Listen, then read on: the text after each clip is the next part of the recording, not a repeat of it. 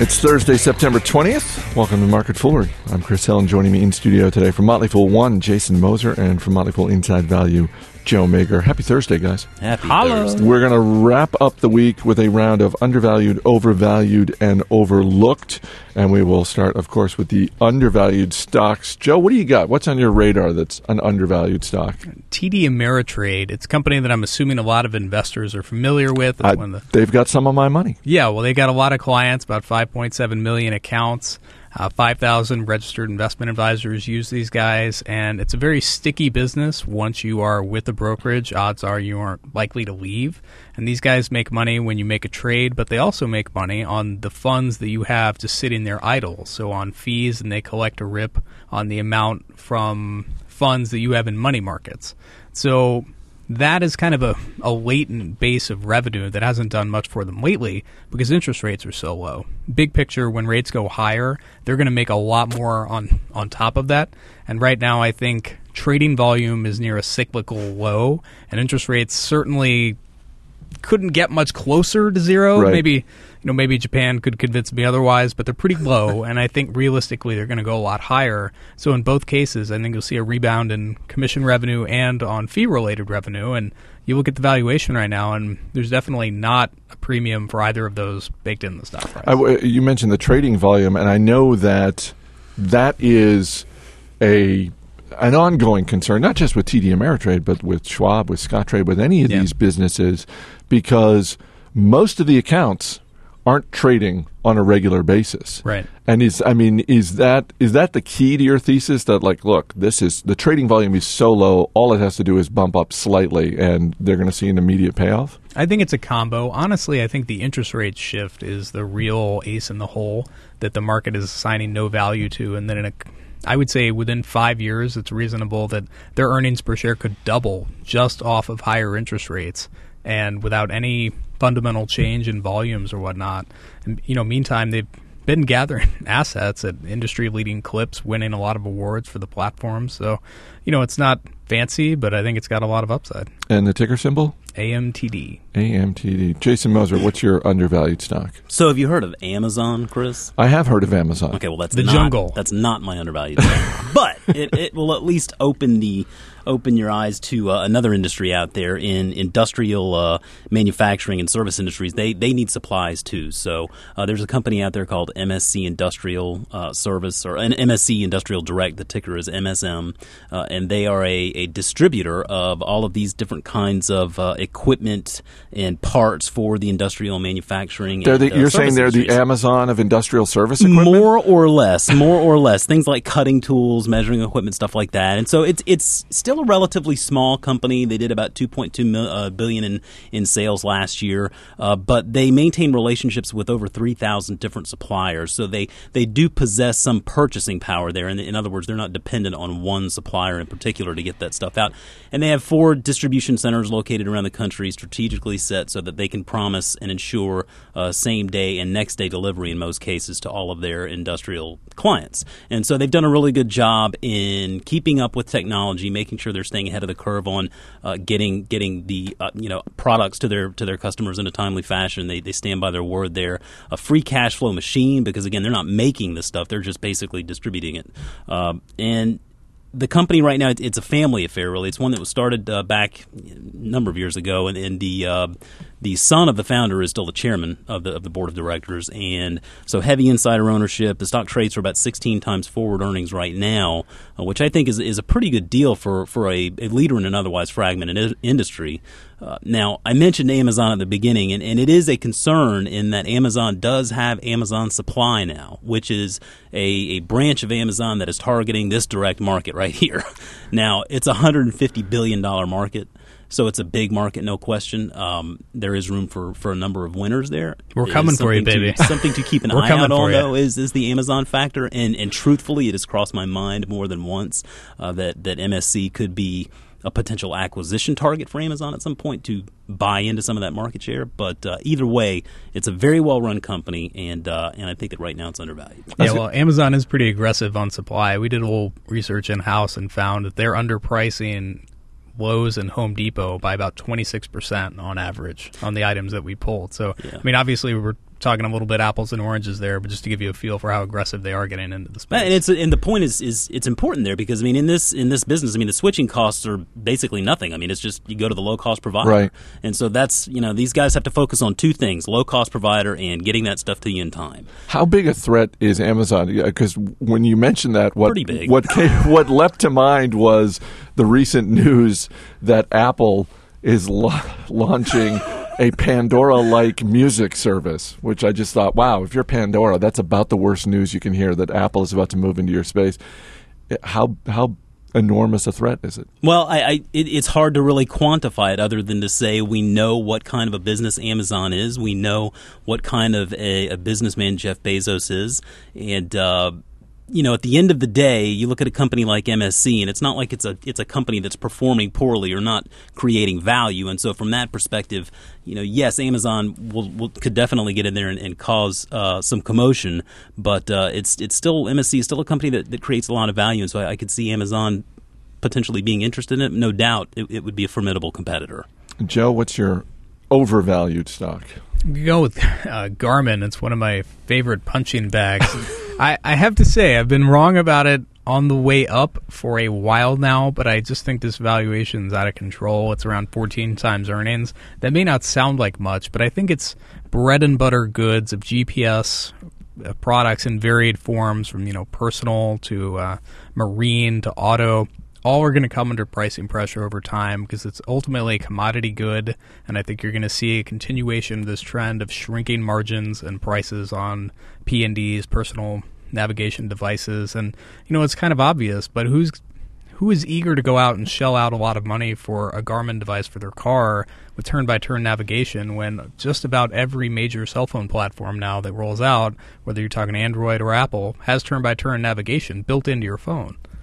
Does Garmin have, I know they have products beyond just the GPS that you can get in your car. Do they have any product where they do have some sort of market advantage, or is this just a slow slide to the bottom? Well, they're spread out. It's not just GPS devices for cars, even though that's kind of the most obvious one. They do have a marine business, so they're, literally floating around focusing on boats. And the same is true of airplanes as well. And those are areas where you're probably, if you're talking about a GPS device for an airplane, you might be willing to pay slightly more for a name brand. Yeah, I don't think you want to skimp on that. If you're a Chinese knockoff, and I totally readily admit that. But I do think over the long term that ultimately their service and their product is really just a feature. And when all you're selling is a feature that's getting absorbed into other products, that's a bad place to be in. And the ticker symbol? GRMN. GRMN. Jason Moser, what's your overvalued stock?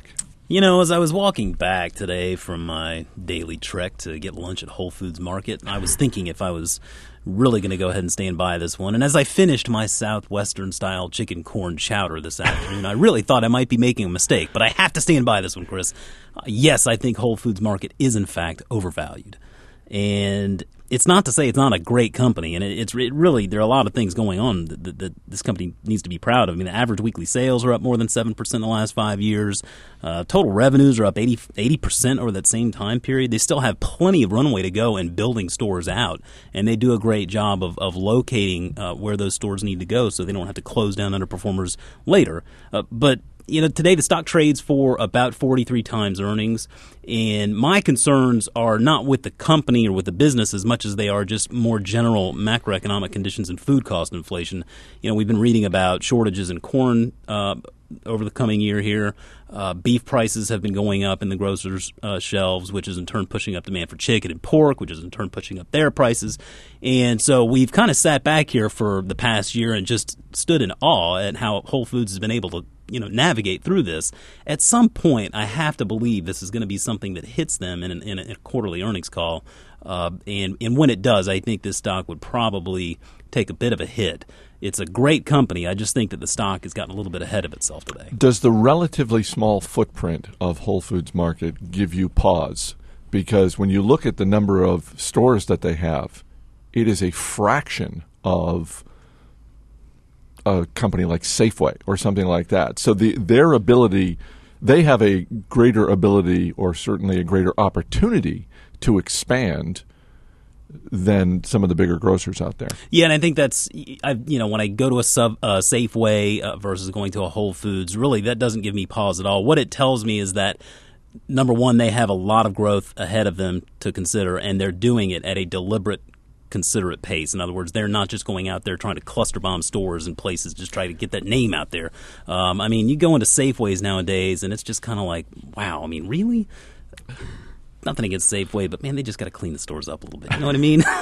But no, I think that Whole Foods has plenty of runway ahead. I just think that the stock has gotten a little bit ahead of itself. And the ticker? Ticker is WFM. You can always email us. radio@fool.com is the way to get a hold of us.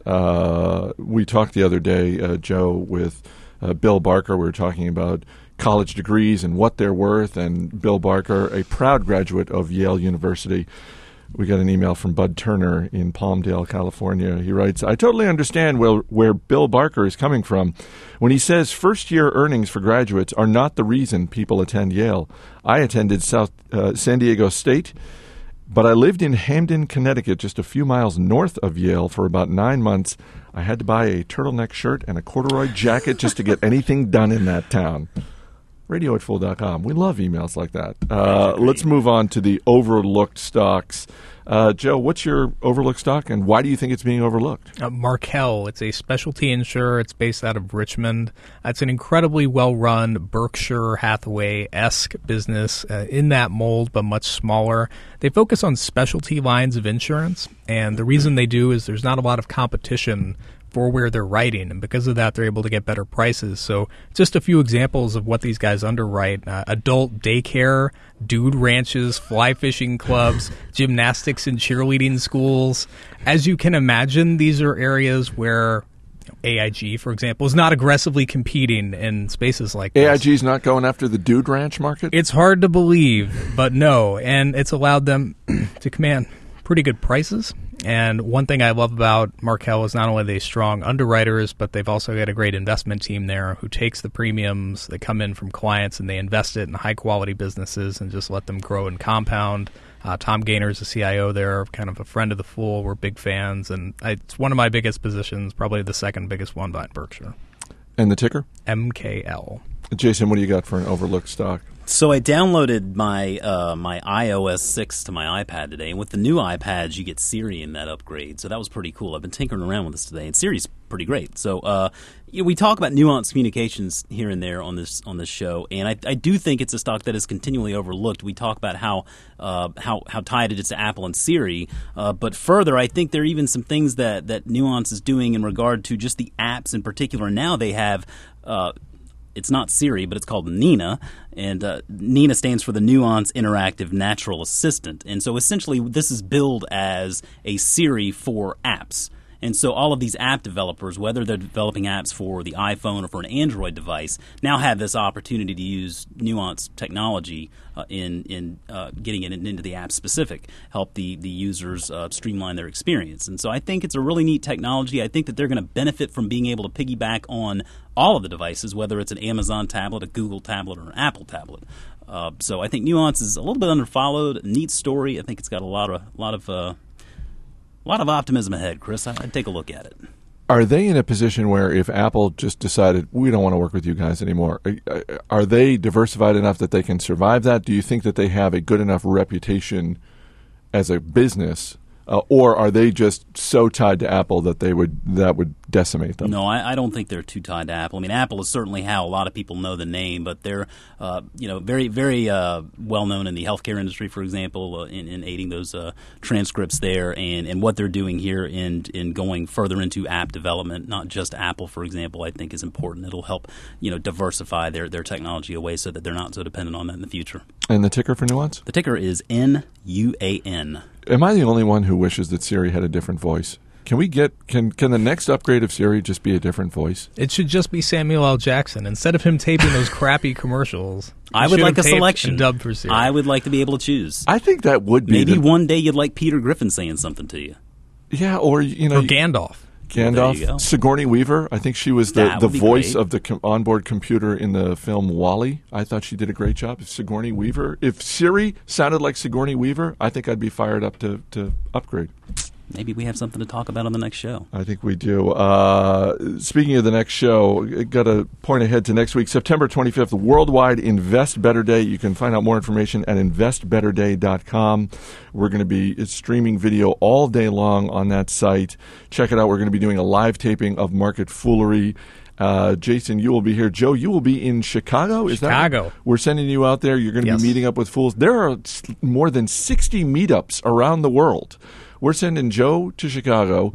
I think James Early is going to Los Angeles. All I got to say is those Chicago teachers are lucky they're getting back to work. You get this guy to be cracking some skulls. Check it out, investbetterday.com. Jason Moser, Joe Magyer. Guys, thanks for being here. Thanks. As always, people on the program may have interest in the stocks they talk about, and the Motley Fool may have formal recommendations for or against, so don't buy or sell stocks based solely on what you hear. That's it for this edition of Market Foolery. Our producer is Matt Greer. I'm Chris Hill. Thanks for listening. We'll see you on Monday.